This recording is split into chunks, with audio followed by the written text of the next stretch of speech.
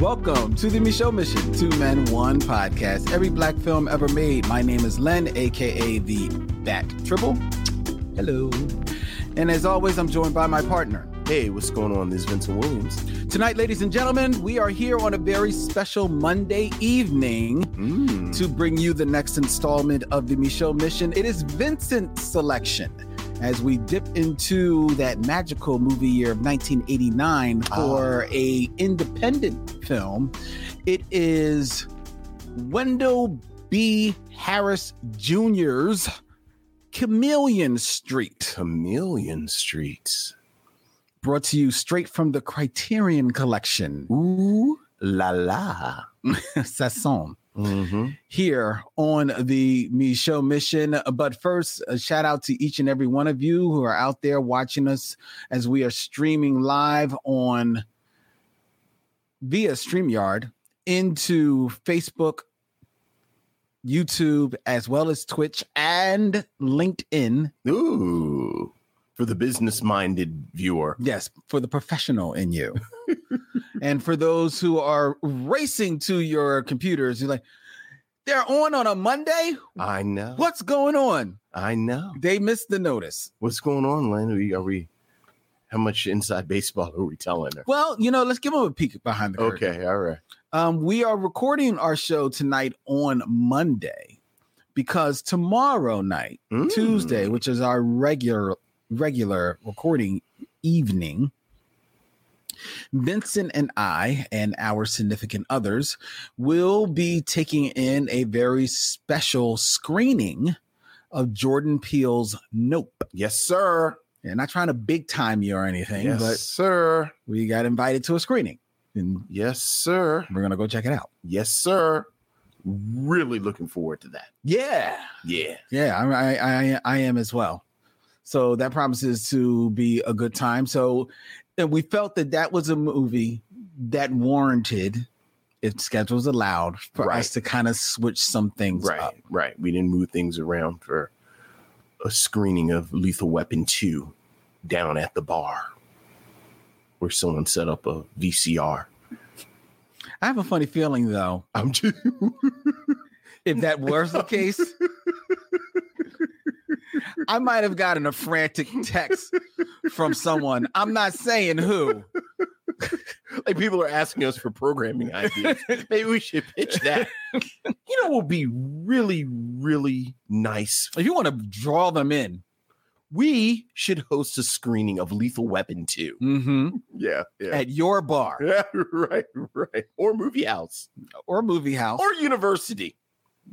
Shoot us an email, folks, if you want Lynn and I to host a screening of Lethal Weapon 2. I'm afraid of the academic curriculum that could fit in a screening of Lethal Weapon 2 and justify that. I will be pulling my kids out of that school so fast. Is that the one with the drive-through where they F you at the drive-through, or is that Lethal Weapon 3? I think that's 3. That's 3. Yeah. Because that's the one I quote the most. And yet you want us to review. And yet I think we could talk about 2 and how 2 sets up. Oh. They F you at the drive-through. So we're going to do a prequel to the actual movie movie. There you go. Okay. There you go. Yeah, you keep workshopping that, Vince. But nevertheless, we're going to see Nope. Yes, we are going to go see Nope. Shout out to everyone out there in the chat. Hello, Deborah Battle, Aaron Fry, your brother, not mine, but he feels like mine, Damon Williams. Right. And as always, the loyal Miss Makiba. Right. And thank you all for moving your schedule around. We appreciate that. We do. All right. So without any further ado, since you have joined us, we are going to get right into the show. We're going to start with listener mail. Missives from the missionaries. We got a couple of emails, Vincent. Okay. The first one we received is from Maddie Gutierrez. Hey, Maddie. Hello, Vincent and Len. I'm a student and history buff. Oh, okay. And have been learning a lot about the Civil War all summer, especially on the 54th Regiment and other Black regiments involved. Nice. I was doing research on Colonel Shaw and watched the film Glory. Oh, okay. Although a lot different from what I read in his letters. He mentioned Charlotte Fortin, and it wasn't until recently I found out Fortin was in Glory, but cut due to pacing and the director's decision. That's right. Well, the point is, I was really hoping to hear the recent podcast with Carla Brothers to speak of her experience in Glory, because Carla Brothers actually portrayed Charlotte Fortin. That's right. In the film, but it was, as she mentioned, cut from the movie. Shaw and Fortin did have a close bond, and it would have been great to see it on the big screen, but understandably, the film's focus is on the 54th.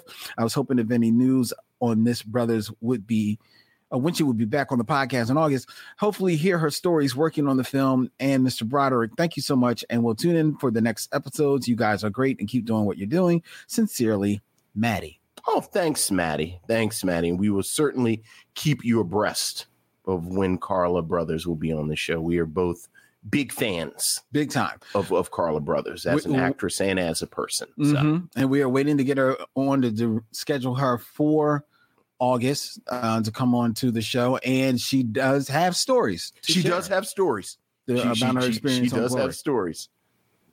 Big time. We also heard from Belinda Silber. Hey, Belinda. Thank you for your program on blaxploitation films. Hey, which you can find is a very recent episode, Sweetback's Badass Universe. Yes, sir. A fun episode that we did with Josiah Howard. Yeah, another good friend of the show. Mm-hmm. At 71, I have seen my share during the time of release. Well, God bless you. Amen. There was nothing like watching kids bouncing and rocking through the opening credits of Shaft, or on my first trip to New York that I had to go across 110th Street. Across 110th Street. Or seeing Sammy Davis Jr. introducing Isaac Hayes in his bald glory at the Academy Awards performance for Best Song. There was so much smoke you could barely see anything. Maybe in another show you can discuss the soundtracks. For me, the pinnacle is Superfly, which I've heard playing on a beach in Thailand and a wharf in New Zealand. Well, Belinda gets around. I say Belinda sounds like a blaxploitation hero. Yeah, we need to get Belinda on the show. Sound like you were taking down Mr. Big. Have you done a soundtrack show? If not, would you consider a discussion?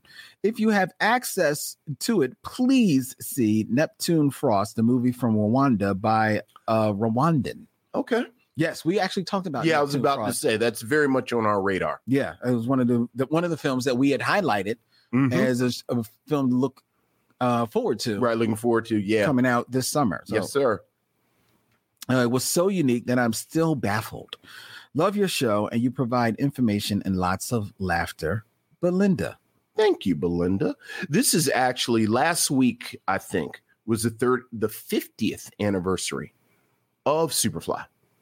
One of the stations, one of the local stations here in Philadelphia played the whole album. And it I don't know the last time you've listened to Superfly from beginning to end, but it is a striking piece of music. Oh, I can believe when you hear it in totality. So I definitely can believe that, man. Yeah, it's wow, 50 years. That's crazy. Which actually brought to mind our social media representative, Toya. Hey, Toya. She had sent over a text to me, a posting from Instagram from Essence about the year 2002. Okay. For many millennials, 2002 feels more like 5 years ago than 20. But believe it or not, several of the movies that captured and defined Black culture in the early aughts are turning 20 this year, reaching true classic film status.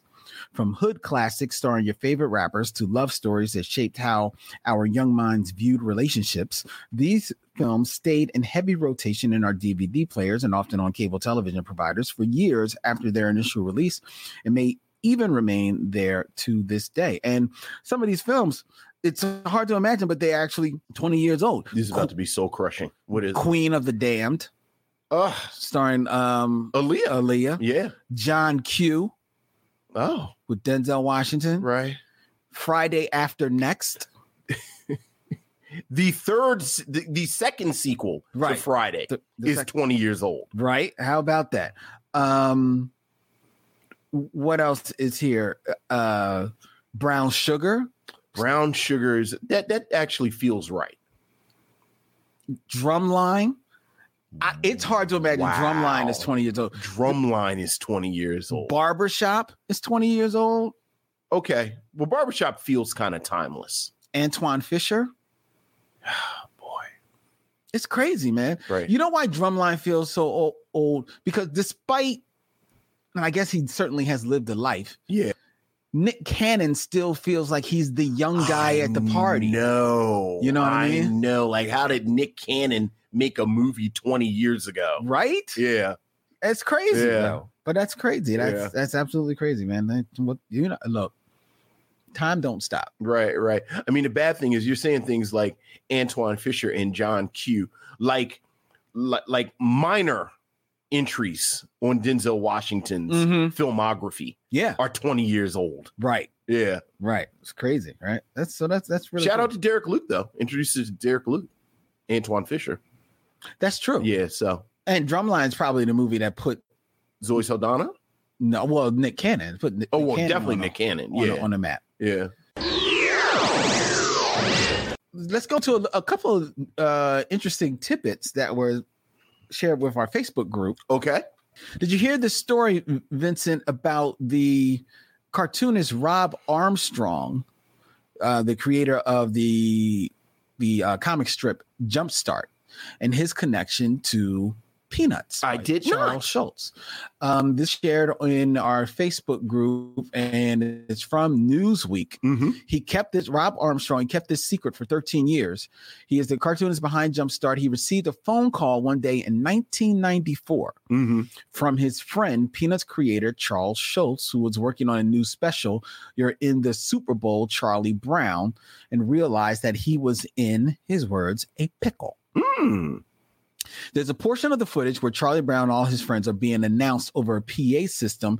And as the announcer announces each member, they come running out onto the field. Of course. And so coming onto the field, you have Charlie Brown, Linus Van Pelt, and everyone. Right. Lucy Van Pelt. Right. Peppermint Patties. Whatever. I wonder what is her last name Patty? I don't think that's her last name, but I feel like she has been given a last name. Okay. But then it comes to the point when Franklin, the black kid, yes, Peanuts, has to run out. Okay. And that's when Schultz realized that the character had been done a great disservice, that he had never given Franklin a last name. Wow. And so he was calling Rob, his friend, would he allow Charles Schultz to give Franklin his last name? Wow. And so that Franklin's last name was to be then and forevermore Armstrong. That is fantastic. So he's Franklin Armstrong. And this was a secret that Rob not only kept, he didn't make a big deal about it. He didn't tell his syndicate. He didn't tell his wife. He actually didn't share the story until he did a speech at the Schultz Museum in 2007, at which time afterward, Jeannie Schultz, Charles' widow, came up to him shocked and asked why he never told her. And Rob said, I still don't know why I never told her or anybody else. Honestly, I was just flattered and I wanted to be modest like him. So I said, oh, don't you think it would have seemed a little unseemly if I was running around tapping people on the shoulder to tell them that? And she says, what are you talking about? This is enormous news.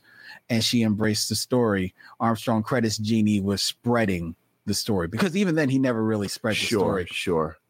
It's a great story. It's a great story. It's an amazing story about the shared bond between these two cartoonists. Yeah.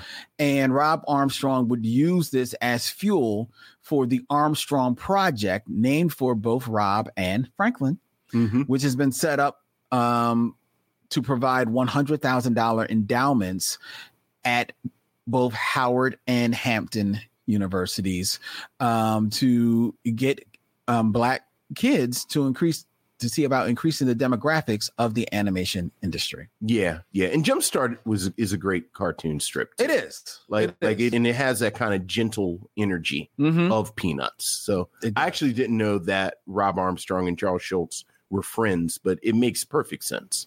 It does. So yeah, that's a great story. That's pretty dope. Yeah, that is actually pretty dope. And thank you for sharing that in our Facebook group.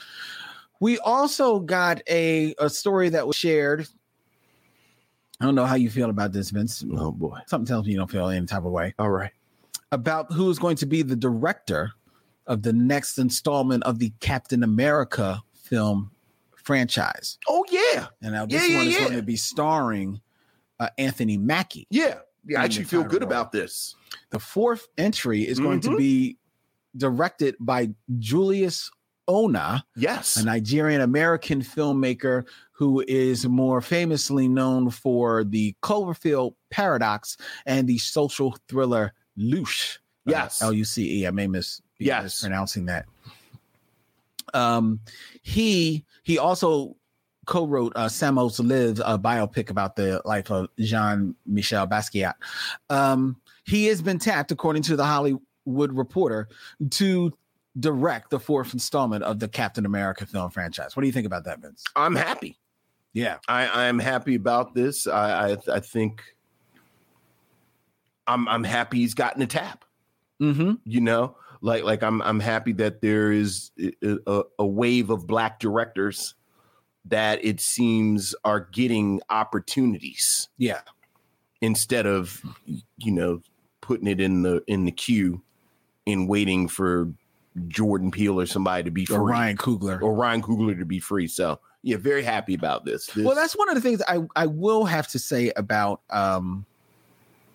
Marvel, as they are now in, I guess, phase 4? Yeah, I think they're calling it phase 4 of their films, is that they have tried to be a little different in some of their directorial choices. Yes, recently, you know, a little adventurous. I gotta admit that, man.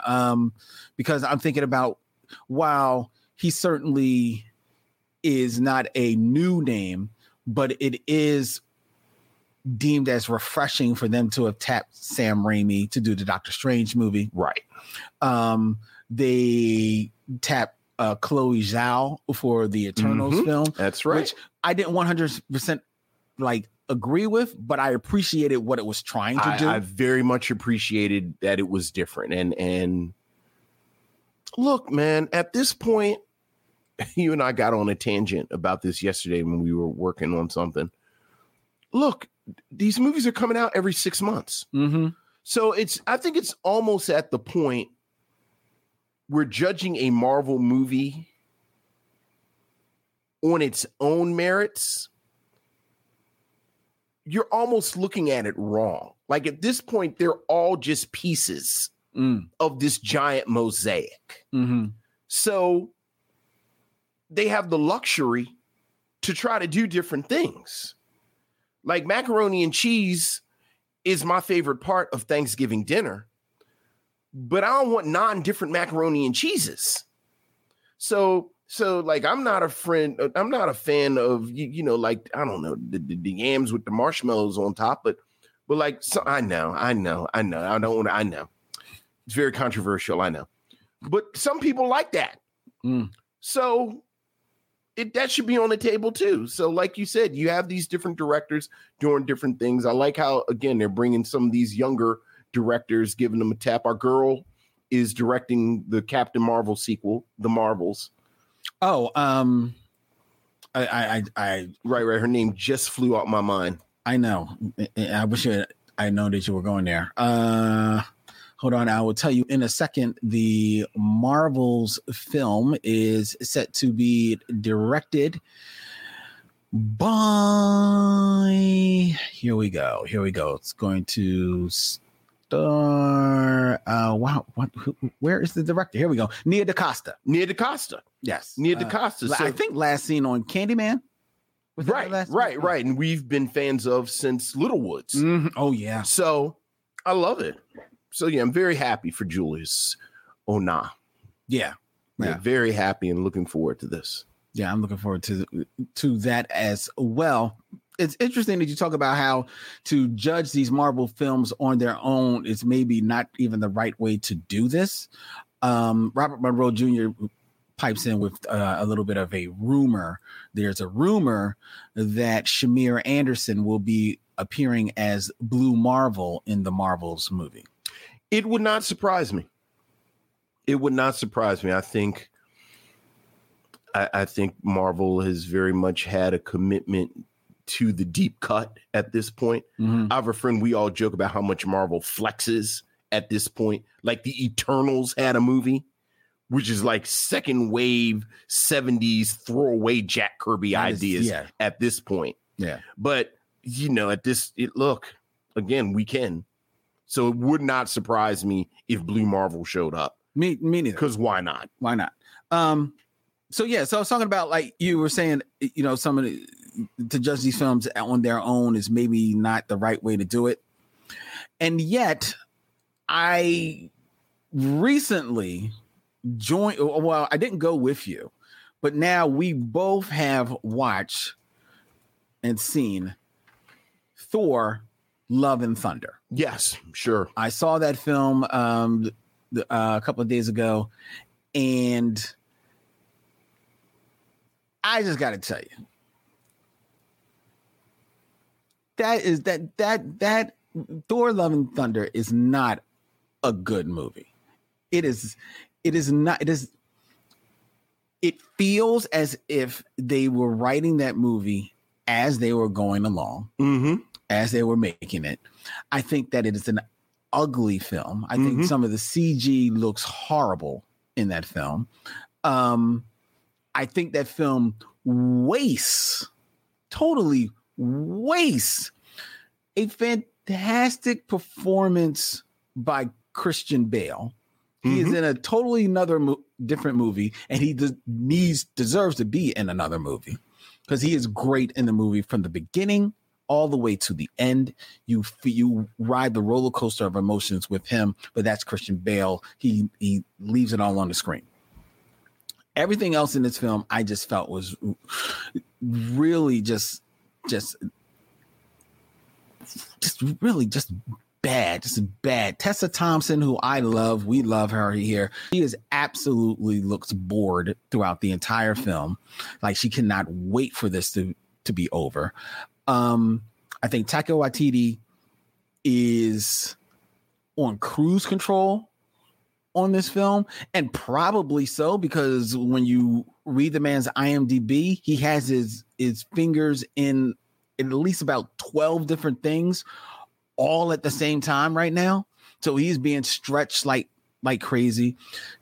There's a love triangle between Thor and two hammers that, okay, it's I see where you're going with it, but it is overplayed so much and runs congruent with the tone that the bad guy is setting up in this film, that the two tones just bash heads against one another, and it just 100% doesn't work. And I was thoroughly bored and did not enjoy this film. Wow, you thought about Thor: Love and Thunder way more than it warranted. I got a big thing of popcorn. And I sat and watched it, and then it was over. And now it's going to be another one of these Marvel movies in 6 months. See how that works? You don't like this one? It's another one coming out in 6 months. I tried to do that. I mean, I don't know what you want from the 39,000 Marvel movie. I wanted something halfway decent. I mean, that was decent enough. I didn't think it was. I thought it was ugly and just badly made. Yeah, all right. Badly made. You know what? There you go. I tried to let this go. Oh, forget. But I knew that your comment about Thanksgiving was going to get them popping in. I know. Look. About it's about the sweet potatoes. Sweet potatoes and yams. I know. And you know who had to chime in? It may have been my brother. You're right. Yeah, your brother. Okay. Damon, the Thanksgiving table is valuable real estate. Yams with marshmallows shouldn't make the cut. Oh, okay. Yeah. Well, doesn't he share a Thanksgiving table with you? Or yeah. But do they not make the cut on your? I mean, they show up. Who makes them? It's obviously somebody's bringing them. Somebody's bringing them. Look, yeah, somebody's bringing them, and quite frankly, I don't pay attention to it. Okay, I don't really care about them yams. All right. But is it one of those things where they show up and then the person is, sheepishly taking the whole dish home? No, people like yams. Okay. People love yams. I don't know about yams with marshmallows. I mean, the sweet potato, what is it? Yams or sweet potatoes? Well, it's the same. Right. People love that. I don't want it. But the table ain't just for me. That's why it's a lot of stuff on the table. I'm really invested in who made the macaroni and cheese. That's well, okay. Who made the macaroni and cheese? Okay, so because that determines whether or not you're going to eat. Well, that really does set the tone. Okay, that is the pass fail. Okay, of Thanksgiving dinner. I like turkey. I know it's real hip to say, "Oh, I don't like turkey at Thanksgiving dinner," but I actually enjoy turkey. I think a well-prepared turkey is delicious. I like turkey wings and the drumstick. If I don't get anything else, I don't eat the turkey. I know.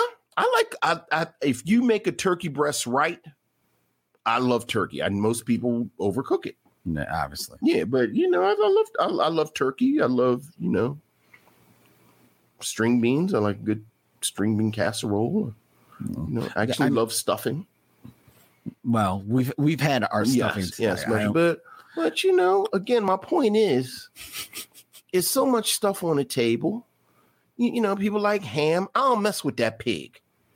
Right. You don't eat pork. I ain't messed with no pig since I was probably 18. But, people enjoy ham. Mm-hmm, mm-hmm. You have a ham on the table. My wife's people fried chicken.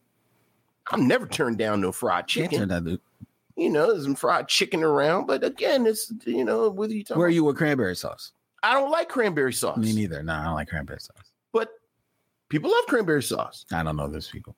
I think a Thanksgiving table is not complete without cranberry sauce on the table. So you need to see it there. I need it to. It needs to be on the table. And again, if there are 30 people in the room and 2 people like cranberry sauce, I think that you should have the cranberry sauce. Yeah, I agree. Right. I agree. All right. Shit. Now I'm on Thanksgiving dinner. And it's only July.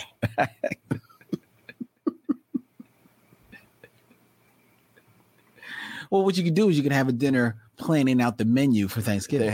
So that way you can figure out, all right, we want to bring like three macaroni and cheese to determine who's going to make the macaroni and cheese. Right. Right. Exactly. Have a tournament. I'm actually a fan of Thanksgiving dinner. I actually like the leftovers. Well, everybody likes the leftovers. Well, some people get real funky with leftovers. You ever met these funky people that I don't eat leftovers? No, I do know some people that don't. Right. Some people get real funky with leftovers, but I love leftovers. Yeah, I like leftovers. Yeah. I don't like people who bring home leftovers knowing that they're not going to eat the leftovers. Oh, well, that's just terrible. So now that's just terrible. You just have formaldehyde growing in your refrigerator. That's just terrible. Yeah. Right. Those are the people that get on my nerves. Right. So old saying again, my wife's people, take all you want, but eat all you take. Amen. So that's right. Miss McKeeba says that Damon, to your brother and to us, sweet potatoes with butter, brown sugar, sprinkled, and cinnamon. That's the only way to eat. I don't really like sweet potatoes unless they're in a pie. Unless they're in a pie, like them in pie form. Right. I don't like sweet potatoes at all. And even that, I can count on like one hand whose people's sweet potato pie I mess with. Okay. Because it's real easy to mess up a sweet potato pie. I would never find out. Okay. Because I don't mess. Not your thing? No. That's fair. I don't like sweet potatoes. I don't like sweet potato fries. I don't like sweet potatoes. That's fair. That's fair. It's a taste. There you go. All right. But you ain't like Thor: Love and Thunder? Don't worry. They're going to churn out another one in 6 months. I think we might be up. I think Wakanda Forever is next. It's scheduled to be. Is it that or Ant-Man? What's next? No, I believe it is Wakanda Forever because that's scheduled for November. Okay, there you go. So we're up next. So hopefully the macaroni and cheese is next. We'll see. Hopefully. Apparently there was a leak of some footage from Black Panther that made it out there. I don't look at leaked footage. Me either. Because I think usually you're not looking at it certainly in any type of finished way. Sure. And I think that does a disservice to the artists that are creating that. Sure. I am assuming that there will be a trailer at Comic-Con. Which is this weekend, right? Yeah. Is it this weekend or next weekend? It might be this weekend. I feel like it's this weekend. It's this weekend. Yeah. This weekend. I have a strong feeling. Probably like a teaser. We're going to get a trailer at Comic-Con. Yeah. So. Yeah. I feel like that. Or because Comic-Con is this weekend and then doesn't usually like Disney 23. I was about to say, I know D23 is coming out and it's going to be follows right on the heels. Yeah. Of that. And like lately they've been like, oh yeah, Disney got their own stuff. I was about to say Disney's not playing with y'all. Disney's like, yeah. So yeah, between this weekend and whenever the Disney thing is, I feel like a trailer is coming. It will be coming. Yeah. So yeah. And I think it's going to be a trailer that is going to be, like I said, a teaser that's going to like give you the visuals and still not give you a hint of the story. Look, man, which is cool. I don't mind. My favorite trailers of all time. Of course, now I can only think of two of them. I can't even do a list off the top of my head. Do you remember that first Matrix commercial from the Super Bowl? Yes, I seem to remember that. Blew my mind. Because doesn't that show the bullet time? That's the bullet time, and that's the one where Morpheus says, "Free your mind," and then jumps across. And I remember sitting, and I said, "What the hell is this?" Everybody did. That was the people do not understand. The Matrix changed movies, and the first trailer for Black Panther. Like that first quick trailer where they showed the car chase and he flipped off the car and ran on the side of the building. That's not. Oh, okay. That was Black Panther. That was in the first trailer. See, I think Black Panther showing up in the Captain America trailer. Yeah, that's the one. That was because that's the one where he comes rolling out of the car, out of the tunnel. Yeah, and he's still running. Yeah, that was like, oh, what has just happened? So I have high hopes for the Wakanda Forever trailer. No pressure, Mr. Cougar and company. No pressure. No pressure whatsoever. Okay. But I did my rant. Yes. About Thor: Love and Thunder. Yes. So that we could get into this week's edition of Len's Top 5. Okay. And this week's edition is about the top 5 dumb superhero movies. Oh, boy. Now. Just 5? Well, it's the top 5. The top 5. Okay. It's the top 5. All right. Now, mind you, there are some bad superhero movies. Yes. But they're not necessarily dumb. Okay. Because maybe something just went left. You see what they were going for, something went left, or everybody was giving it their all, and it just didn't come together. Sure. But it's not overall just a dumb experience. Right.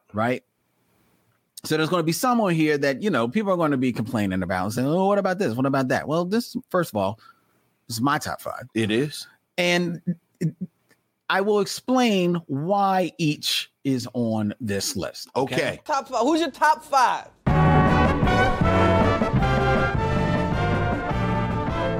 top 5 is starting with number 5. Number 5 on the dumb superhero movies. We have at number 5 Nick Fury, Agents of S.H.I.E.L.D.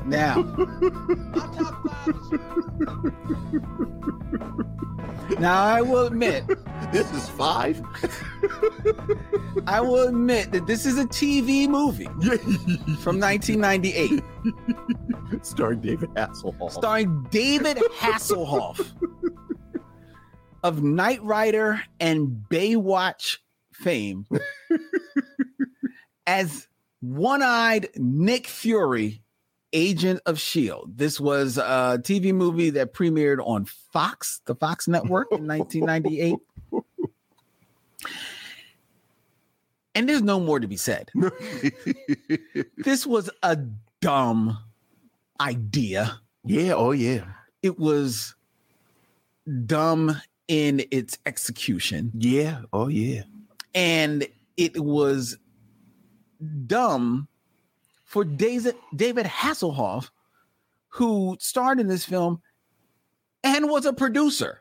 Because he wanted to do this. He wanted to do this. He wanted to bring this to the screen. Yeah. Passion project. I don't know, it was a passion project. Maybe it was a fever dream. Oh. Maybe he had a bad cold and just couldn't get over it. Maybe it was the flu-induced, trauma that made him want to do Nick. But it is so dumb that I had to give it honorable mention here at number 5. Okay, number 5. Even though it's a TV movie. All right. Now we move to number 4. Number 4, the dumb superhero movies, is Judge Dredd from 1995. Right. The first of 2 Judge Dredd films. Well, the true. I mean, they're not connected. Right. And neither of them share, and the other one doesn't share the title. The other one is just Dredd. Right. Just Dredd. With Carl Urban. Yeah. The 1995 Judge Dredd stars a badly casted Sylvester Stallone. Yeah. Especially because this is still Sylvester Stallone back when he believes he's matinee idol Sylvester Stallone. Yeah. And comic book movies are kind of hot around now. So he's trying to, get in where he can fit in. Some of that comic book money. So he does Judge Dredd. It's something different. It's a British comic. He's bringing it out there. Judge Dredd, who is a character who was still pretty popular in 1995. Yeah. Oh, yeah. And he's popular for being rough and tumble and take no prisoners. But the biggest aspect of Judge Dredd is that you never see his face, which is why Sylvester Stallone said, "Oh, that's not going to do." I mean, look, man. So Sylvester Stallone is constantly out of his helmet in this entire exercise of a film. Look. It's every one of these movies at some point they all had their masks off because I'm not paying George Clooney $35 million to have half his face covered up. I mean, you understand it. But, also Judge Dredd is always one of my examples of how these projects work with superhero films where no one who actually makes the decisions reads the source material. Yeah. Like they have an assistant who has an intern who reads it, because both this and Carl Urban, I'm not going to get too nerdy, but Judge Dredd works because it's satire. Yes. And both of these films play it straight.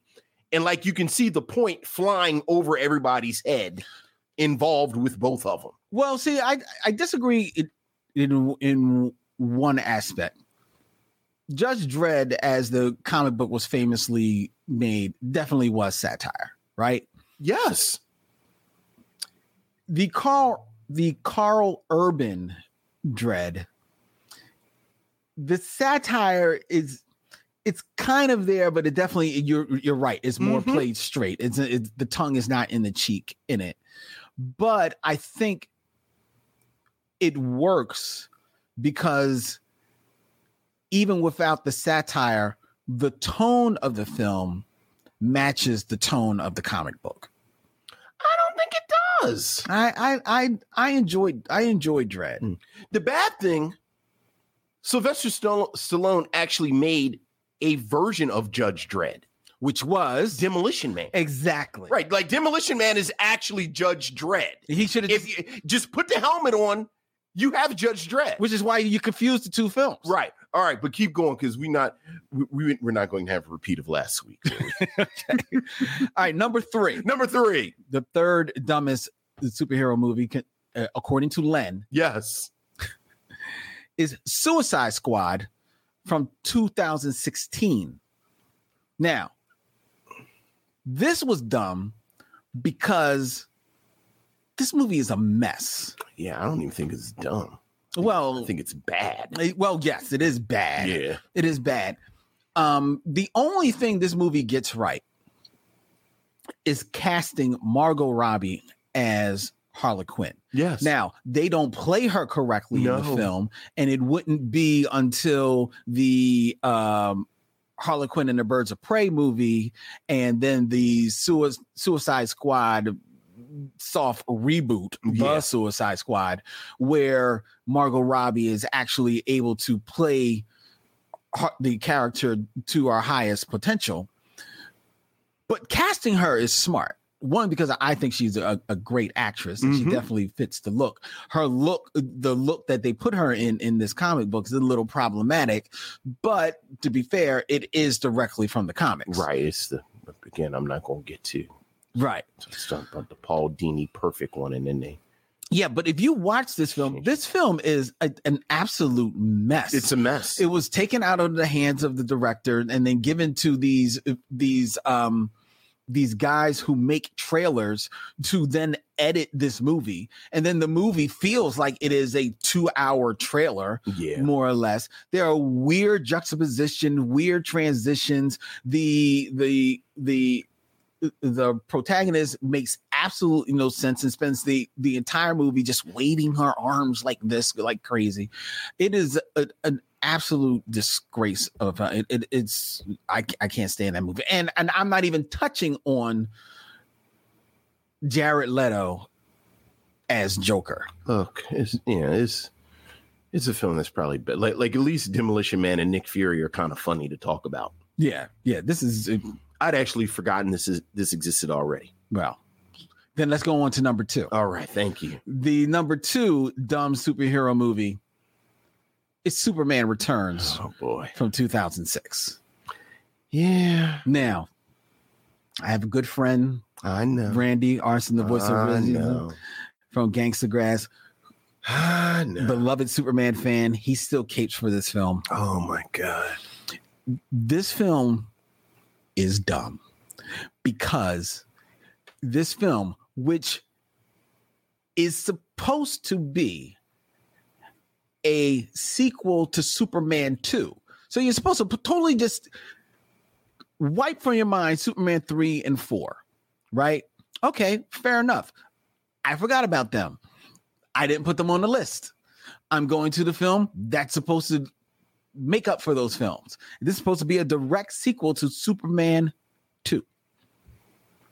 Yet this film turns Superman into the most powerful stalker in the world. Yeah. This man hovers outside houses, looks in on children as they sleep. This man is he first of all, Brandon Routh, who does not, to me, look like Superman, does not fill out the suit. Not a bad Clark Kent, but does not fill out the suit. The machinations that this film goes through to make Superman, this almost pitiful character make absolutely no sense. Lois Lane doesn't have any agency in this film, which is a total knock to what Margot Kidder had built up in those 2 films. And then it wastes the casting here. Kevin Spacey, problematic to talk about now. I actually don't think he's doing a bad job as Luthor, but he pales. He's trying to mimic Gene Hackman's Luthor, and he's never going to win that battle. I mean, it's Gene Hackman. Yeah. And I just think that this was just an exercise in futility. This is another one that I successfully forgotten.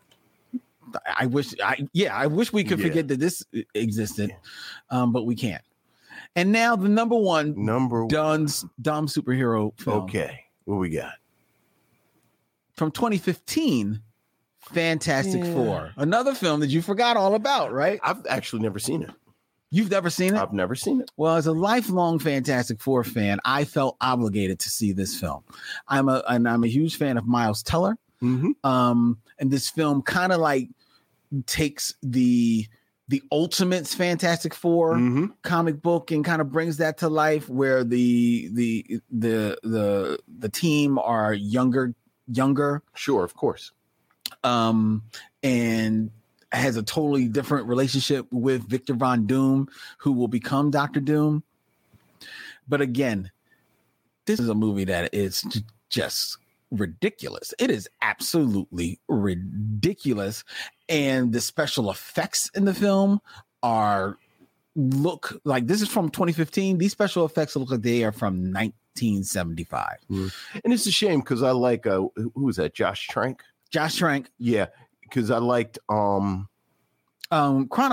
I like Chronicle a lot. Yeah, and which is why people were excited about this. Yeah. And now there's some, I believe the story is that maybe the studio got set stuff and set stuff. He didn't get along with the cast or what have you.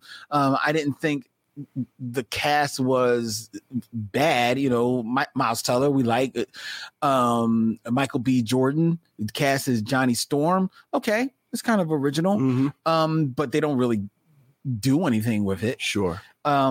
It's just a film that is an absolute mess, and a dumb superhero film, and to my mind, the dumbest of the superhero movies. And probably because it wastes the Fantastic Four. Right. I'm begging for a good Fantastic Four movie. Speaking of Comic-Con and D23, I suspect you're going to have some good news in the next couple of weeks. Well, I hope so, because I feel like they'll be making that announcement too. I do hope so. I do hope so. It's back in the loving hands of the Marvel machine. Robert Monroe Jr. says, in regards to Suicide Squad, my daughter left Suicide Squad thinking that we should send the studio a bill for our time wasted. She's not wrong. She's not wrong. She's not wrong at all. Yeah. And also saw that, where was it? Aaron Fry said, are you counting TV movies? Then you must count Captain America and the Doctor Strange film, both of these films from the 70s. You know, I have a little bit of affection for those TV Marvel Which movies. Ones? Both Doctor Strange and Captain America, as well as all of the Incredible Hulk movies. Wait a minute. Okay, wait a minute. Whoa. I'll give you the Incredible Hulk movies because they are sequels to the TV show, which is a beloved TV show. Yes. So I'll give you them, even though they're not that great. But it's because it's coming off that universe, you roll with it. The Doctor Strange movie is so bizarre. It is so freaking bizarre. Which means I love it. See how that works? No, I don't see how that works. It's super weird. Yeah, but it's not good. And low budget. Hey. It's not. I didn't say it was good. When did I say it was good? Okay. I never said it was good. Okay. I said I had affection for it. You got affection for it. Yeah. Like it was just kind of low. You sure you don't mean an infection? Yes. This kind of low budget. They kind of threw somebody $30 and they made it. And you say what you want. That Captain America motorcycle. Oh, no. And the Captain America helmet. No. I think the design still works. No. I think Captain America on a motorcycle. Did they ever show Captain America on a motorcycle before the Captain America movie in the 70s? Not like that. No.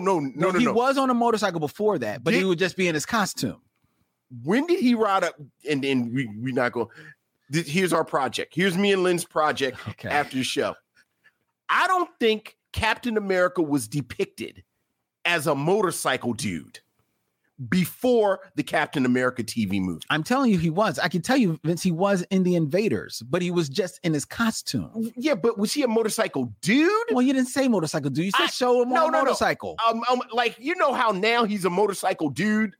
Like, he just a motorcycle dude. He like Tom Cruise. I don't think he's a motorcycle dude, but okay. All right. He is very much always on a motorcycle. That costume, no. The only reason I like it. No.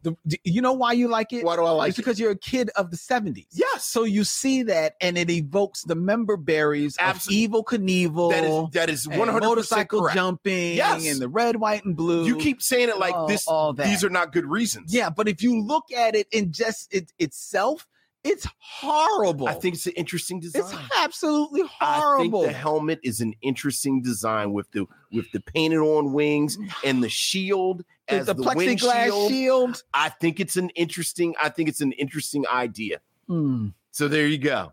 No. And then Rob Wilson, who's who plays Captain America? He's Rob somebody. I don't remember the name of the actor who played Captain America in the TV. He looks like he came like 10th place in the surfer contest. He's horrible. It's horrible. I think both of them. I have affection for both of them. I really do. When was the last time you saw them? It's been a minute. I mean, like 2 or 3 years. Like you know, the stuff shows up on YouTube. You must have been drinking while you watched them. You, I have a certain. Do you break them out on charcuterie Fridays? Same affection that people have for the Spider-Man television show, which also was not good. Not good at all. Horrible. But you have affection for it. Yeah. So all right.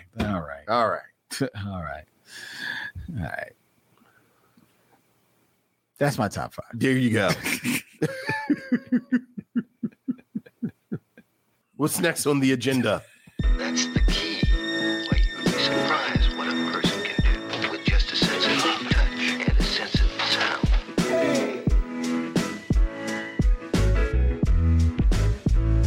All right, 6 Degrees of Derville Martin with Vincent has 6 movies or less to get from 70s action superhero Derville Martin to an actor of my choice. Are you ready, Vincent? I am ready. I've got an easy one and a hard one. Okay. Which one do you want first? I want the hard one. You want the hard one first? I want the hard one. All right, and the 6 movies or less to get from Derville Martin. Derville Martin to Claude Rains. Claude Rains? I didn't know that Claude Rains was in. Oh, yes, you do. What would I know that he was in? He's just one of those names. He was in Casablanca. He was the original The Invisible Man. Oh, wait. Is he the dude that she actually runs off with in Cleopatra? No, I mean in Casablanca? No, that's not him. Who the hell was he in Casablanca?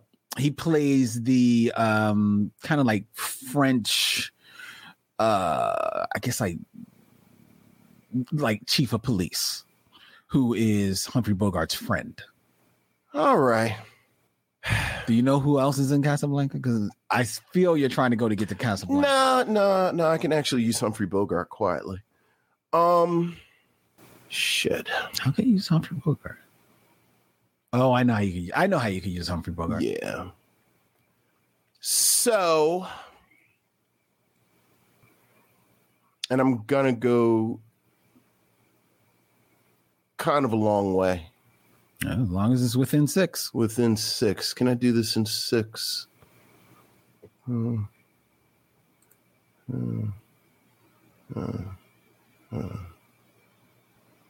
not going to give it away, Farrell Blackwell. All right. I'm going to use your name with the actor's name, though. I'm also mixing. Okay. Derville Martin is in Sheba Baby with Pam Grier. Pam Grier is in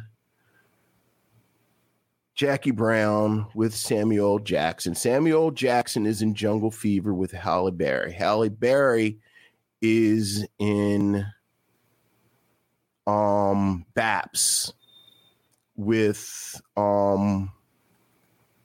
what's the butler's name in Baps? That's the name I need. The butler's name in Baps. Butler in Baps. Butler in Baps. Okay. All right. That's not where I thought you were going. The butler in Baps. Let me get to the movie. I'm not going to have enough. You always got to do the movie. I'm not going to have enough. Google search. That would be Ian Richardson. Yeah, but I'm going to run out. It's going to be more than 6, so I got to get to Baps quicker. So I could get to Halle Berry quicker. So what did I said? Boom, boom. So Halle Berry was 3. I need to get to Halle Berry quick. All right. D'Urville Martin is in.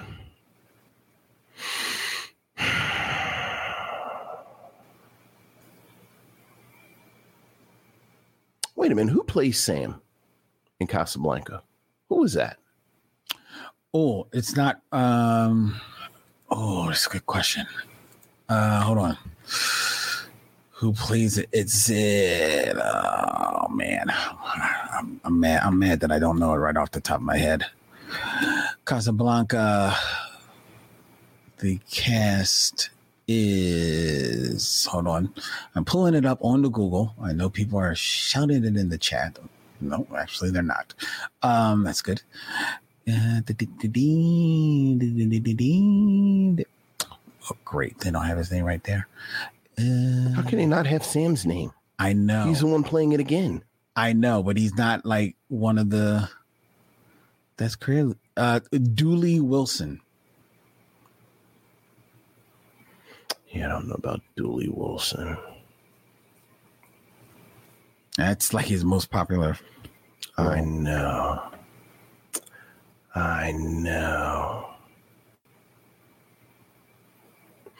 Okay. Wait a minute. What is the femme fatale's name in the Maltese Falcon? Who is that? That is that's not going to get you there. That's not going to. I can't remember her name right now, but I'm almost certain she's not going to get you there. She's not a name like you would know. Yeah, Claude Rains. So he's in Casablanca. He's in The Invisible Man. He's in a ton of films. I mean, I don't, What's his last film? What was his last film? Yeah. Just to tell you, because you asked, the femme fatale in The Maltese Falcon is Mary Astor. Right. So yeah, I can't do no Mary Astor. Yeah, I told you that wasn't going to do it for you. Claude Rains. Let me just pull him up and go to his filmography to get to his last film, which was in 1965, The Greatest Story Ever Told. So he in the one movie that Charlton Heston isn't in. I mean, the man was in a ton of films. Really, Len? He was in a ton of films. He was. He was a superstar in his day. What day was this? In his day, right. He was a big name. All right. Cast aspersions to I'm Claude Rains. Aspersions. He was in films that I'm not going to name them because like I said, people think I take it too easy on you. But if I did name them, because I gave you Casablanca. You did give me Casablanca. If I gave you a couple of other films, you would be like, oh. Give me one more big one. All right. Because there's nobody in Invisible Man. All right. He was in, I don't know if this was the original. He was in 1935. Oh, for God's sake. Scrooge. Really? That's the other big one. You're going to give me the one from 1935? You know what, Len? All right. No. All right. Bet. Okay.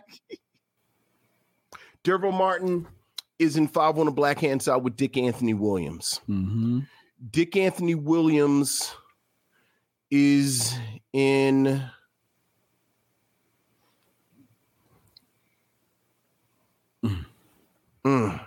I gotta move.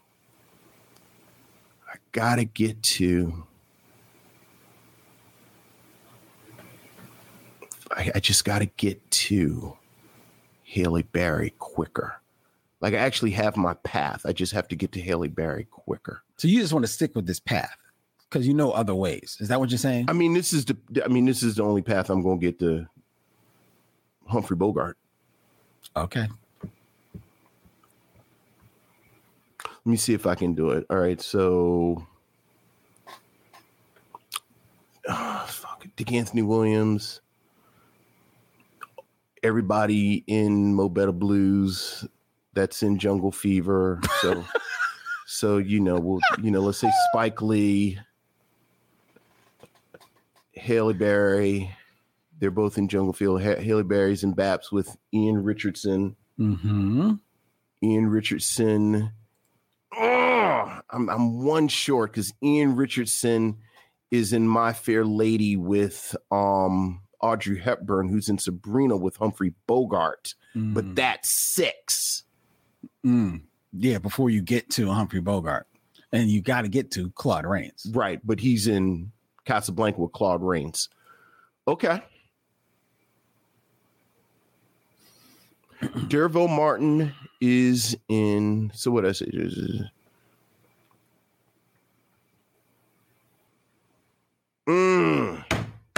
I cannot. I can't. And I know as soon as I get home, I'm going to figure it out. Give me a movie not from 1935. All right. Just to show you how ubiquitous this man's work was, give me a year. You said 1965 was his last film? Yeah. 1964. 1964. He didn't do a film in 64. In 1963, he was in Twilight of Honor.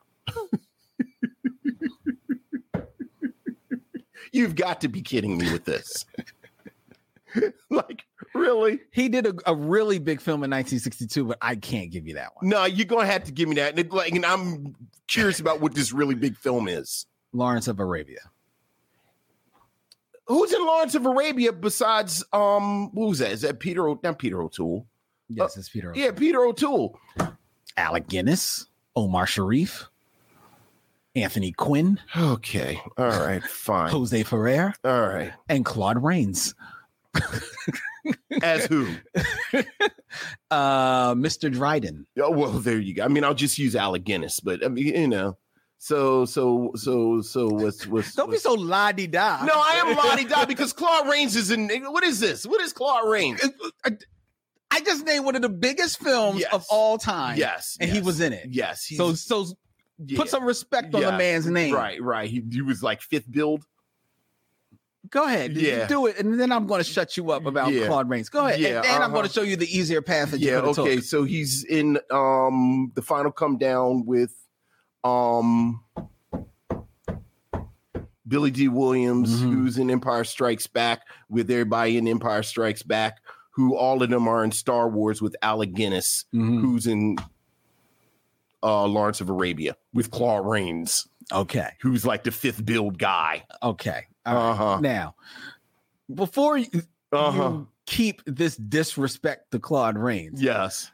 First of all, you mentioned Humphrey Bogart. Yes. Let me tell you, without even me looking into it. Okay. The easier path that you could have went. Okay. D'Urville Martin is in Guess Who's Coming to Dinner with Katharine Hepburn, who was in The African Queen with Humphrey Bogart, who is in Casablanca with I forgot Katharine Hepburn is in The African Queen. Now, that's a good one. That's the way I should have went. Yes. Especially since you mentioned that you right. I said Humphrey. Yeah, you're right. You are right. Yeah, that's the way I should have went. Now, you putting all this disrespect on my man's name. Yes. The original The Invisible Man. Yes. Which is not a small thing. It's not it was a hit film. In 1930 what? 1933. Right. Well, I mean, look, all of those movies from back then, Yes. Dracula, Frankenstein. Yes. So don't just asperge because it was Yes, from but you're trying to 1933. connect somebody that was making movies damn near in the silent movies. Well, I did it. I just did it in 4 moves. Yes, all right. So get off your high horse, Yes. Mr. La-di-da. But in regards to Mr. Claude Rains, not only was he in The Invisible Man, not only was he in Scrooge, 2 big films, especially Scrooge. I don't care what you say from 1935, still gets played every Christmas. All right. And he played in that film Jacob Marley, which was a big role in the film. Yes. Not Scrooge, but yeah, okay, go ahead. Okay, he wasn't old enough. Okay, yeah. All right. But he was also played Prince John in The Adventures of Robin Hood. He was Prince with John. Errol Flynn. And I know that's a movie you've seen, Vincent. That's right. That's a movie you should have known. Right, but he was. But who remembers Claude Rains in it? Prince John is one of the bad guys. He's one of the main protagonists in the film, right. along with the sheriff of Nottingham. He's one of the bad. No, but there's like, only two. Yeah, but everyone it's him and the sheriff of Nottingham. Which is what. Do you know who played the sheriff of Nottingham? No, I don't. You know who else doesn't know? No one. There are plenty of people. Everyone knows Errol Flynn, and they know who played the sheriff of Nottingham. Yes, who? They do. Who played him? Basil Rathbone. Famously, who played Sherlock Holmes in all those films. They know about Basil Rathbone and Sherlock Holmes. And they also know about him as okay, all right. They do so. Fine, so he was in that. Okay. He was in Mr. Smith Goes to Washington, which was a big film. But he wasn't whatchamaface though. No, he was not Mr. Smith. He was not Jimmy Stewart. No, but he was right. He was the other guy. He's the main protagonist in the film. No, the protagonist was Mr. Smith. But Jimmy Stewart. Right. Well, he's the antagonist. Was he? He was. Was he? He was. He was in Here Comes Mr. Jordan. Was he Mr. Jordan? Yes, he was. What is that though? You don't know what Here Comes? I was about to say you said Here Comes, and I realized what the hell is Here Comes Mr. Jordan? Here Comes Mr. Jordan is the film that would be remade with Warren Beatty. As what's the movie where he's the football player, goes to heaven? Heaven Can Wait. Heaven Can Wait. So it's the movie that Heaven Can Wait is based on. Yeah. Does anyone know that Heaven Can Wait was based on? Are you building your case or my case? No, a lot of people know. Film buffs know. Film buffs? Claude Rains was also in The Wolfman, in the original Wolfman. But he was not the Wolfman. Because that's Boris. But he was in Now Voyager with Betty Davis, a very famous film. He was in Casablanca, as we talked about. Right. He was the Phantom of the Opera in that film. He was Mr. Skeffington, which is a great movie. He was in Notorious, which is a fantastic. He's in Notorious? Yes. Who's he playing Notorious? He plays Alexander Sebastian. He is the antagonist in that film. Alfred Hitchcock film. All right. Opposite Cary Grant. All right. Well, yes, because Cary Grant is the star of Notorious. He's in Judgment at Nuremberg. Oh, well, there you go. Look, I'm not going to have this disrespect for Claude Rains. All right. Claude Rains was a bad man in his day, man. Now, mind you, he was a historically short man, and he was known for, in a lot of his films, that he would walk into scenes and then step up on a platform so that he would appear the same height as his leading woman. But that's not the point. That's not the point. The point is... Well, there you go. I had difficulty connecting D'Urville Martin to Claude Rains. Yes, I did. I mean, he was in Here Comes Mr. Jordan. It's a good film. Which is the film that Heaven Can Wait is based on. All right. You ready for the easy one now? Who's the easy one going to be? Claude Rains. He got you, stumped you. He absolutely did. Oh, if I could get to Halle Berry with one less step. Go ahead. Get from D'Urville Martin to Tyra Farrell. Oh, yeah. How do I want to get to Tyra Farrell? How do I want to get to Tyra Farrell? There you go. See, did you see what I did? See, I set you up because you're Tyra Farrell. Thank you. Happily married woman. I know. Yeah, since we're already playing with Jungle Fever, D'Urville Martin is in Jackie Brown. I mean, Foxy Brown, Jackie Brown, Jungle Fever. Samuel Jackson's in Jungle Fever with Wesley Snipes, who's in White Men Can't Jump with Tyra Farrell. Okay, very good. Yeah. Very good, Vincent. Yeah. You nailed it. Yay, Tyra Farrell. Well, that's not. She actually came up because I don't even know what the occasion was, but a picture of her and her husband came up on the screen on my computer. Crossed my way. Wow. That's always time for Tyra Farrell. Always got some time for Tyra. Always got some time for Tyra Farrell. Stunning woman and an actress who did not get her due as far as the roles. And does not. I mean, right. I mean, she's alive. No, she is alive. Yeah. But I mean, she was definitely during her moment. Had her moment. Yeah. Because, like, I mean, we have not done White Men Can't Jump. No, we have not. Isn't that weird? It seems like we would have by now. There's a lot of films it seems like we would have. Yeah, but like, so we've seen her in Poetic Justice. Mm-hmm. We saw her. When else did we talk about her? We saw her in School Days. Talked about her in School Days. Boys in the Hood. Oh, we done Boys? No, we haven't done Boys. We've done Boys in the Hood. Haven't done Boys in the Hood yet. Yeah. That's weird. Yeah, so it was just School Days Justice. And Poetic Justice. Yeah. I love her in White Men Can't Jump. Touched on her. Yeah, I absolutely love her in that movie. So, all right. Claude Rains, but I like her. Claude Rains. Nina says y'all stalling like y'all about to disrespect Chameleon Street in this review. Well, sounds to me that's a perfect segue into our review of Chameleon Street. We'll be right back with our movie review after we step to these messages.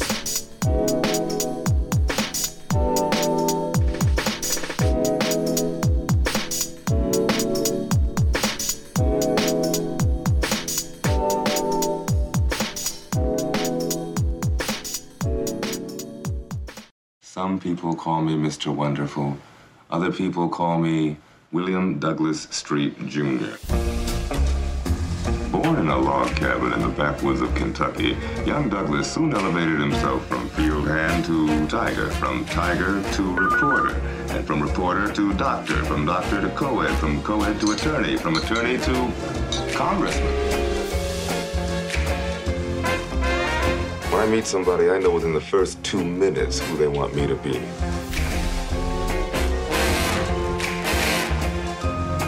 I need some money.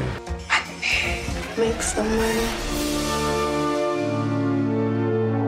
I mean, I could sit here and make you think you're a genius for correctly analyzing this complex, exotic, notorious Negro.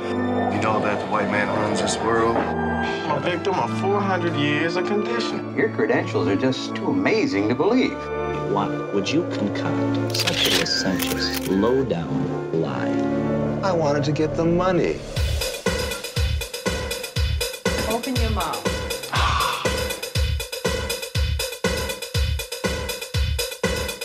This is all just a vacation to you, isn't it? Prison, a vacation. And people ask me if I regret what happened. Sure, I regret it, but you can take my word for it. It's an unforgettable experience. I think, therefore I scan. I know not what I am. I am Chameleon Street. Chameleon Street, a 1989 independent film written, directed, and starring Wendell B. Harris Jr. It tells the story of a social chameleon who impersonates reporters, doctors, and lawyers in order to make money. The film is a satire based on the life of Detroit con artist and high school dropout William Douglas Street Jr., who successfully impersonated professional reporters, lawyers, and even surgeons. This 1989 film, which apparently was a darling of the festival circuit at that time, was the selection of Vincent Williams for tonight's stop on the Micheaux Mission. Vincent, what say you of Chameleon Street? Chameleon Street is 100% an example of a film that the only reason I knew about it is because we do this podcast. At least one person, maybe two people have mentioned it to me over the years saying, oh, well, hey, have y'all looked at Chameleon Street? What do you think about Chameleon Street? Just reading about something. You remember last year I was reading Film Blackness. Yes. American Cinema and the Idea of Black Film by Michael Boyce Gillespie. Yes. A book I strongly recommend. He is a film prof at City College in New York. Shout out to Dr. Gillespie. If anybody knows him, please tell him I'm a fan of his book. But he has a whole chapter on it. Mm-hmm. And as you mentioned, it's a media darling. It won the grand prize at Sundance that year. But it is a film that is really one that people don't talk about. Mm-hmm. That arguably has vanished. And it is a film that frustrated me in a way that the more I think about it, frustrated me in a good way, because you can't really put your hand on the film. Mm-hmm. And I think the part that really captures that for me was the end of the film. Okay. After the entire film, as you said, this is a film based loosely on the life of William Douglas Street, who was someone who was a con artist who impersonated all these different people. As the title says, Chameleon, this is a film about identity. Mm-hmm. And personality and everything. So at the end of the film, after we've had an hour and a half of this character portraying all of these different people, over the credits, you have a montage of people telling the story of the frog and the scorpion. Yes. And I love it because you know the story. Mm-hmm. A lot of people do. Everyone knows the story. The people telling the story all are telling it differently. Like they're all adding their own parts. They're all saying it in their own voices. They're all so that as someone who has watched the whole film, I'm thinking, this is Wendell Harris's final statement on this character, basically saying that no matter what the details are, no matter who's telling the story, at the end of it, your identity is your identity. So that you know that the story is going to land on what the story lands on, where the scorpion is on the back of the frog and the scorpion stings the frog halfway across the water. They both drown. And as they're drowning, when the frog says, "Why would you do that? Because now we're all drowning. We're both drowning." And the scorpion says, "It is in my nature." They tell the story. They get to the end of the story. The final words of the story, of the anecdote, come from either Wendell Harris, the actor, or Wendell Harris portraying William Douglas Street, the character. Mm-hmm. He's partially shaded because he's sitting back and he's backlit, and he says, "It's in my character," which is sort of like it's in my nature. Mm-hmm. But character is a different word than nature.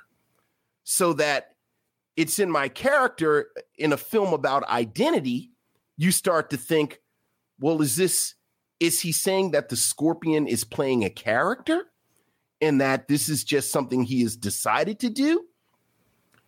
And again, in my mind, this is an example of how you look for meaning in this film. Like you look for meaning. That's what you do.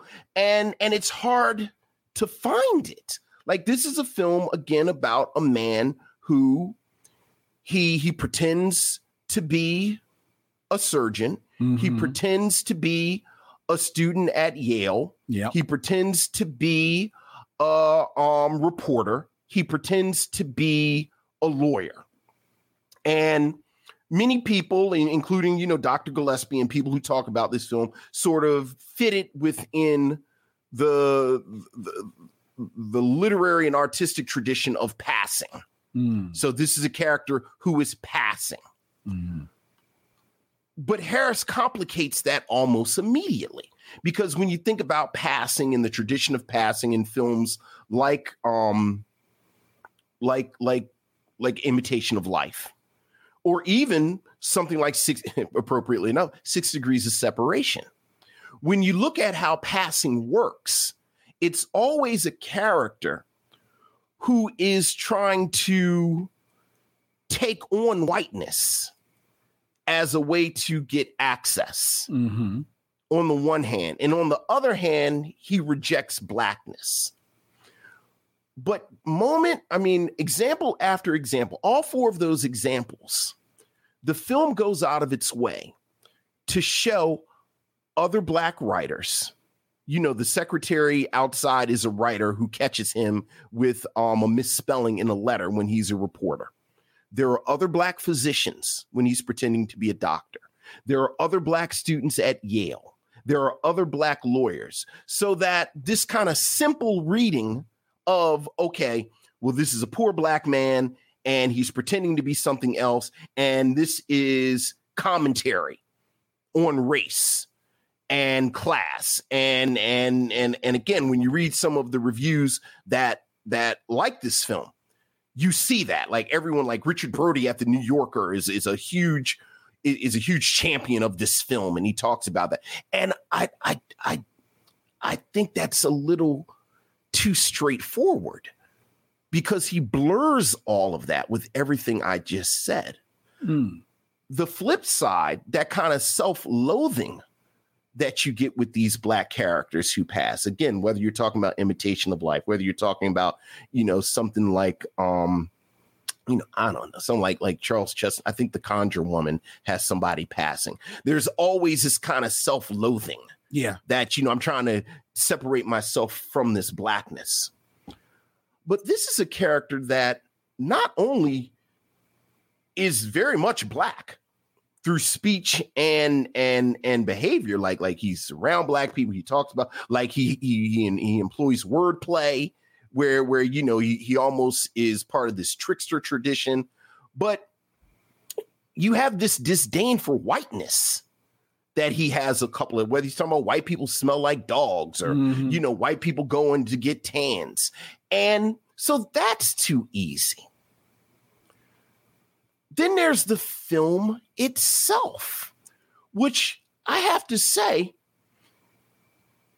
I don't know if I've ever seen a film with the wildly divergent reviews that this film has. Washington Post said, and I'm going to read this directly, what a brilliant concept. Unfortunately, Harris just isn't a filmmaker, not even the most rudimentary sense. His failures are all on the most basic level. He can't plot or shape scenes. He can't draw out actors. He can't write dialogue or mount. He can't create any consistent rhythms or sense of pace. And you have reviews like this where people just hate this film. But this is a film that won the grand prize at Sundance. This is a film that is part of the Criterion Collection. As I said, Richard Brody, a very well-respected, the dude is the film critic for The New Yorker, is like you read him talking about it, and it's like you're on the schoolyard when you're 11. You're like, why don't you marry it if you love it so much? Like, he really is all in. And just for me, this is a film, like, you look at my notes and I have scratch outs and I have question marks, and I can't quite grasp what I think about this movie. Like, I can't, I read the vitriol in reviews like the one I just read from the Washington Post. And I say, oh yeah, I very much see what they're saying. But then, I'll read the chapter by Dr. Gillespie in Film Blackness, and he talks about all of these themes of identity and transgressive ideas about race. And I say, okay, I kind of see that too. And I played fair. We've talked about this periodically where we watch it one time. Film comes on, we watch it, we come in here, we give the review based on that one viewing. I don't know what I have after one viewing, but I almost feel like that's what Wendell Harris wanted. Because I wonder if the final con that Wendell Harris has pulled is that he is this artist who has put on this persona of filmmaker and made this film. And I will steal this out from where it's almost a Rorschach test, where like what you pull from the film tells you more about you than the film itself. And although I don't know what I want to do with this movie, I do think I want to watch it again. I know that I don't want to watch it again. And I think you were mentioning about Richard Brody and his love for this film, Richard Brody of The New Yorker. He also wrote a story about this film back in September of last year, talking about how it is an overlooked classic, but found it interesting that Wendell Harris has not done a second film since then. Even though, like we said, and you mentioned, it was a darling of the festival circuit, and he was called in for pitch meetings left and right, and yet he was unable to land another film. And I have to say, I can see why. I appreciate all of the ideas that you say that you are able to see on display in this film. And I think, for the most part, I do agree with you that the ideas of this con artist and the commentary that is what's happening here makes in regards to, you know, people who pass or have a bit of a self-loathing, and it definitely is a self-loathing about him. The movie opens up with him just, you know, just going in on his life and just like trying to find some way out of the life that he was living. Even though in many ways, the life that he is living, he is because of his own doing. You know, he never really confronts that, but that is also indicative of many people in films, and especially self-loathers. You know, they never want to see their own culpability in the feelings that they have in regards to their lot in life, and that definitely is. It's kind of there. The problem, though, and you were reading some of the reviews. There was a review from the Hartford Courant at the time that says that Chameleon Street feels like a series of improvised skits, some imaginative and funny, some hackneyed. And that is the problem with this movie. They do feel like skits. They do feel like you are just walking in and out of, like, you're on a soundstage and you're walking from one set to another set to another skit. And the through line of the story that is supposed to be there, I think is not well written. It's not well delivered from a directorial point of view. It's not well performed from an acting point of view. And thus you, or at least I, found myself getting lost in the story and not exactly sure who was who. Like, there's a moment where he's married to one woman, and then he starts a relationship at different times. He starts a relationship with other women, and it's hard to remember who is his wife, who is his girlfriend, who does he actually have some type of feelings for. You're meant to believe that the woman that he married is kind of like the love of his life, yet he disparages her throughout the film and also cheats on her repeatedly throughout the film. And there's no comeuppance for that at all, except all the way at the end. Yeah, he does get his comeuppance at the end, but when that happens, it happens so out of the blue that you don't feel anything for it, because there's no type of pacing to this film at all. There's no type of skill to the storytelling in this film. And while this may be his first film, we've talked about it often, you know, especially here, 1989. This is a time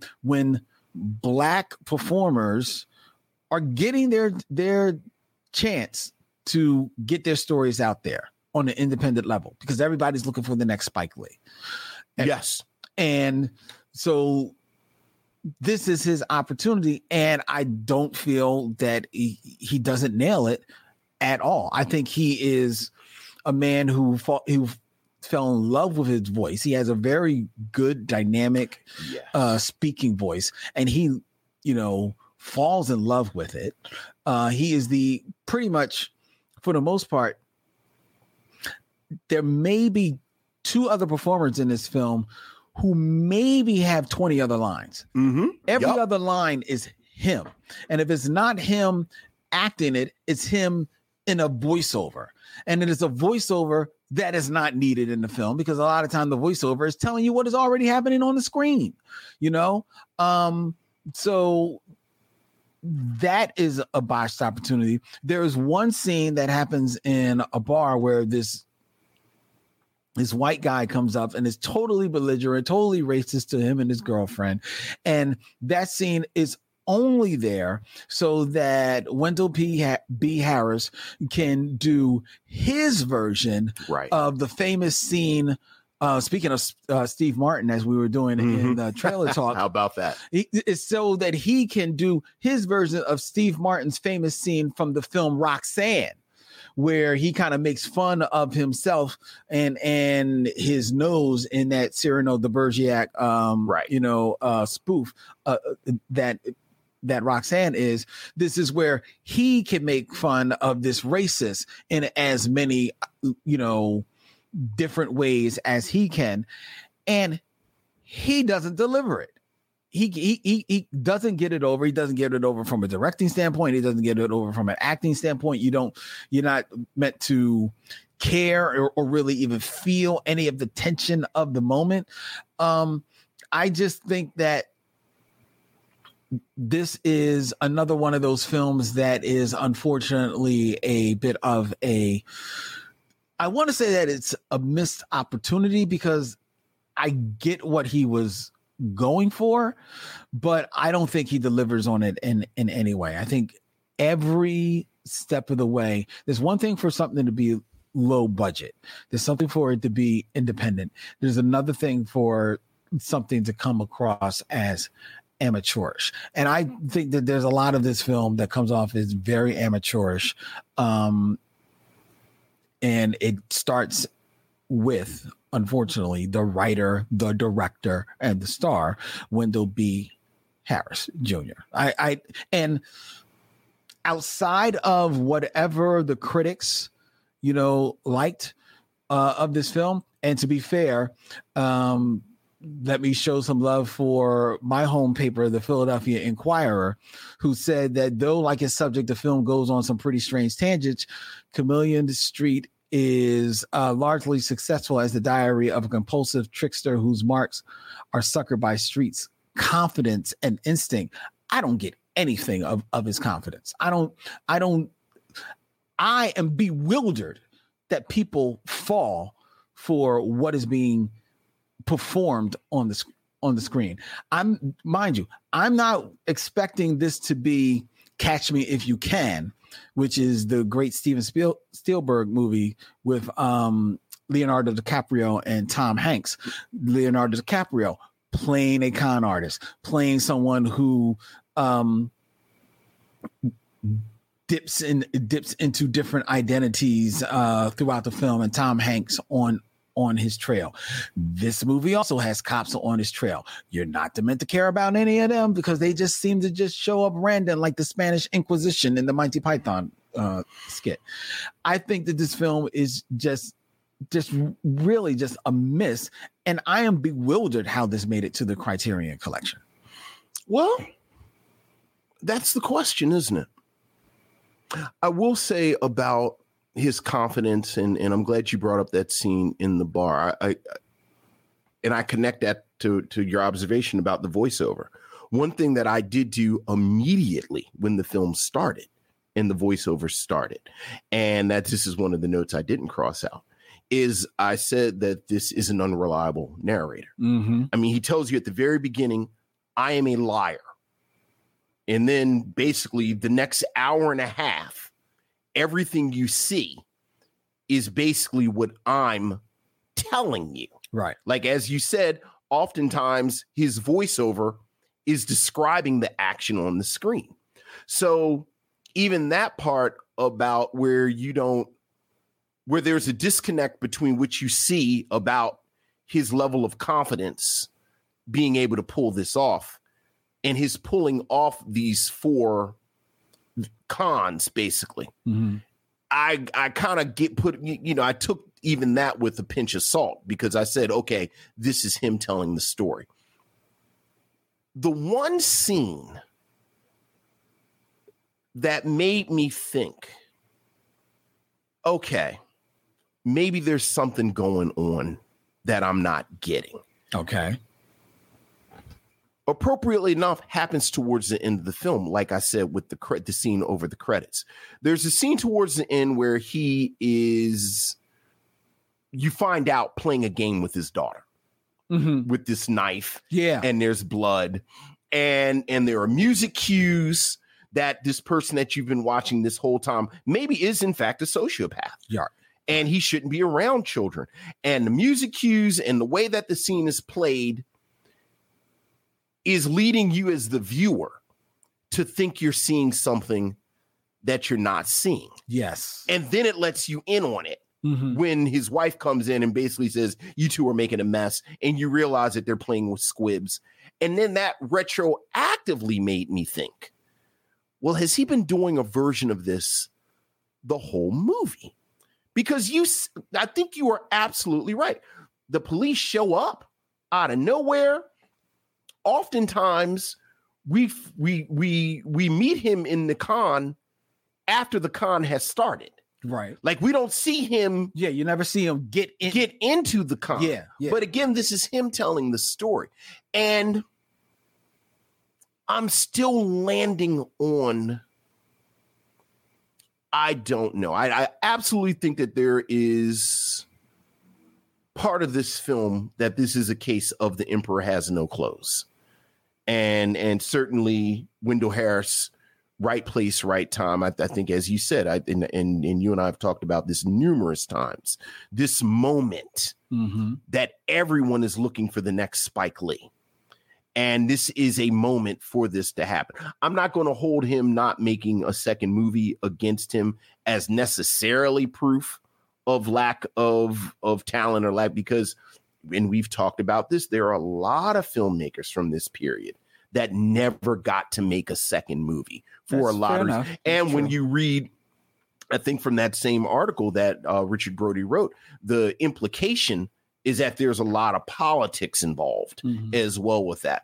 But there is space for that, though. Like, I think there is space for this is, this is one of these cases of these films that the critics and the academics see, and they put all this stuff on top of. Yeah. But it's nothing really there. It's not there. Right. On the other hand, I do think if there is this other aspect to the film, you have to work too hard to get to it. Like, quite honestly, my most damning praise is what I said at the very beginning. Like, the fact that I didn't really get enough out of one viewing to say, okay, blah, blah, blah, blah, blah, says something about the film. Maybe it says something about me. Maybe it says something about how we are expected to view these films. But, whether we're talking about something like Ganja and Hess, whether we're talking about something like, what was Terrence Nash's film? The something of beauty. Remember the the oversimplification of her beauty. Like these were very difficult, challenging films. I mean, hell, Eve's Bayou, I think, is a film that rewards rewatch after rewatch. But one viewing, I sit down, 2 hours later, what you got? I don't know how much you get out of this film out of one viewing. Yeah, and like you said about the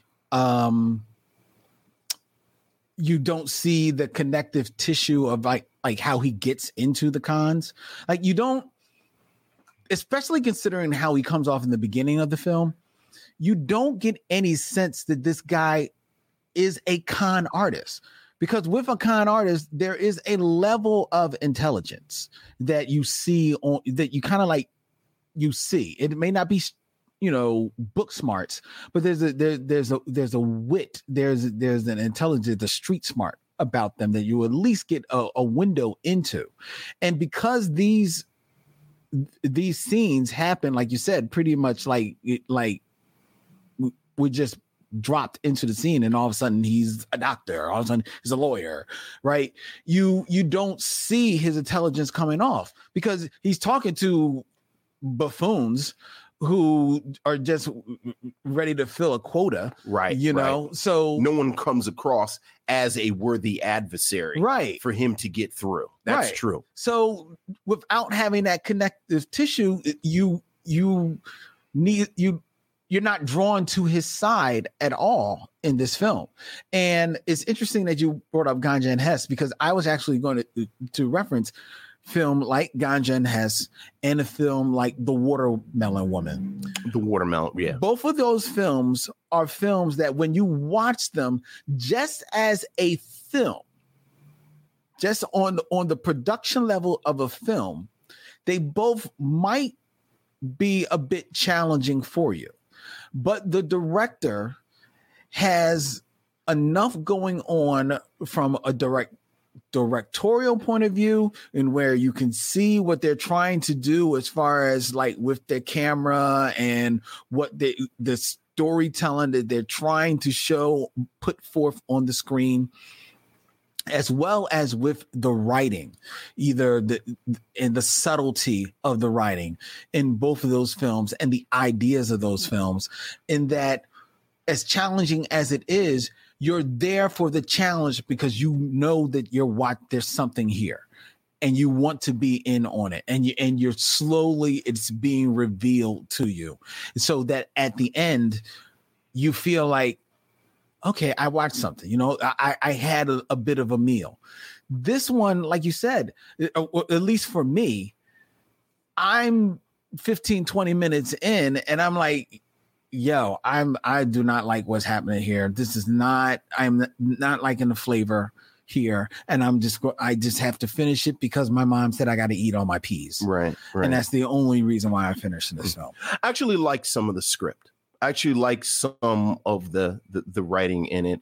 And so again, some of the playfulness in the script. Now, I actually liked him a little bit, frankly. Like what I was thinking is like there's a version of She's Gotta Have It where he plays Jamie.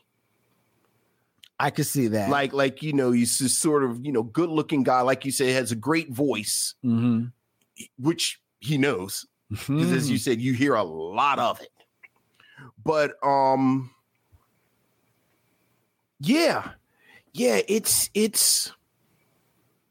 a movie that I think I want to watch again. Wow. Like I think I want to watch it again and see if I missed something. Did you watch it with Wendy? No, I just watched it. Just watch it. Yeah, I'm curious her thoughts on. No. I watched it. I took notes. I'm curious if on your rewatch. Yeah. You sit her down with, because I watched it with my lady, and she was on her phone. Yeah, well, they don't do the podcast every week, so they don't have the mini text that we have to draw from. That's so true. Speaking of the script and Spike Lee, I did solve a mystery that I've had for years. Okay. There's a quote. There's a quote of a scene at the beginning of Brown Skin Lady off of Black Star's album. That part where the guy's like, I like light complected women, and he says, your conditioning has been conditioned. And for years I've been trying to figure out what Spike Lee film that comes, because the exchange had that very kind of heightened affectation that you get, especially with early Spike Lee. Like I was like, is this a cut of School Days that I don't remember? But it comes from this. Comes from Community. So there you go. You've got Richard Brody, you've got Sundance, you've got the Criterion Channel, and you've got Mos Def and Talib Kweli as Black Star. All support this film as well. So there you go. Okay. But would you recommend that people watch? Yeah, I knew you were going to ask me that. Do I recommend people watch this? You know, I'm always going to err on the side of yes. But this is a real soft yes. This is a real soft yes. This is a real soft yes that might turn into a hard yes or a hard no in a month. Okay. When I circle back around to it. Okay. Well, I listen to Vincent if you want, ladies and gentlemen. Right. But if you know, like I know, right. Don't waste your time with Chameleon Street. Don't waste your time with. Do not waste your time. The Emperor indeed has no clothes. No, butt ass naked. No, don't watch Chameleon Street. All right. Before we tell you what we're going to be watching next week, ladies and gentlemen, we invite you to check out the Micheaux Mission, 2 Men, 1 podcast. Every Black film ever made. Go to MicheauxMission.com where you can check out all of our past shows, and you can also hit swag to check out all of the cool designs and gifts available for your buying pleasure by way of our good friends at TeePublic, because that is the way that we keep our show free for you. Yay. You can also email us all of your thoughts and concerns to the Micheaux Mission at gmail.com. Leave us a voicemail at 215-867-9666. Tell Vincent and Len what is on your mind. Ask us a question, if it's a comment, what have you. We just love to hear from the missionaries. You can follow the Micheaux Mission on Instagram, Facebook, and Twitter at Micheaux Mission. Subscribe on YouTube and Twitch at Micheaux Mission. And where you get your podcast, please give us a 5-star rating and review, especially if it's on Spotify and Apple Podcasts, because that helps people find our show. Next week on the Micheaux Mission, it's my turn. Yes, sir. And as I want to do and love to do, I dig into the crates. All right. And I dug back 20 years to 1969. Ooh. So since this is, after World War II, it is not an old ass movie. Yeah, it is just merely an old movie. It's an old movie. Starring a favorite of ours here on the mission, Raymond St. Jacques. Nice. In Change of Mind. Which is different from Change of Habit with Elvis. Oh, it is totally, totally different from Change of Habit. From Elvis. Totally different. Yeah. No, not at all. That's next week on the Micheaux Mission. Until then, he's Vincent, I'm Len, and in parting, we say, we'll see you when it's time to meet again.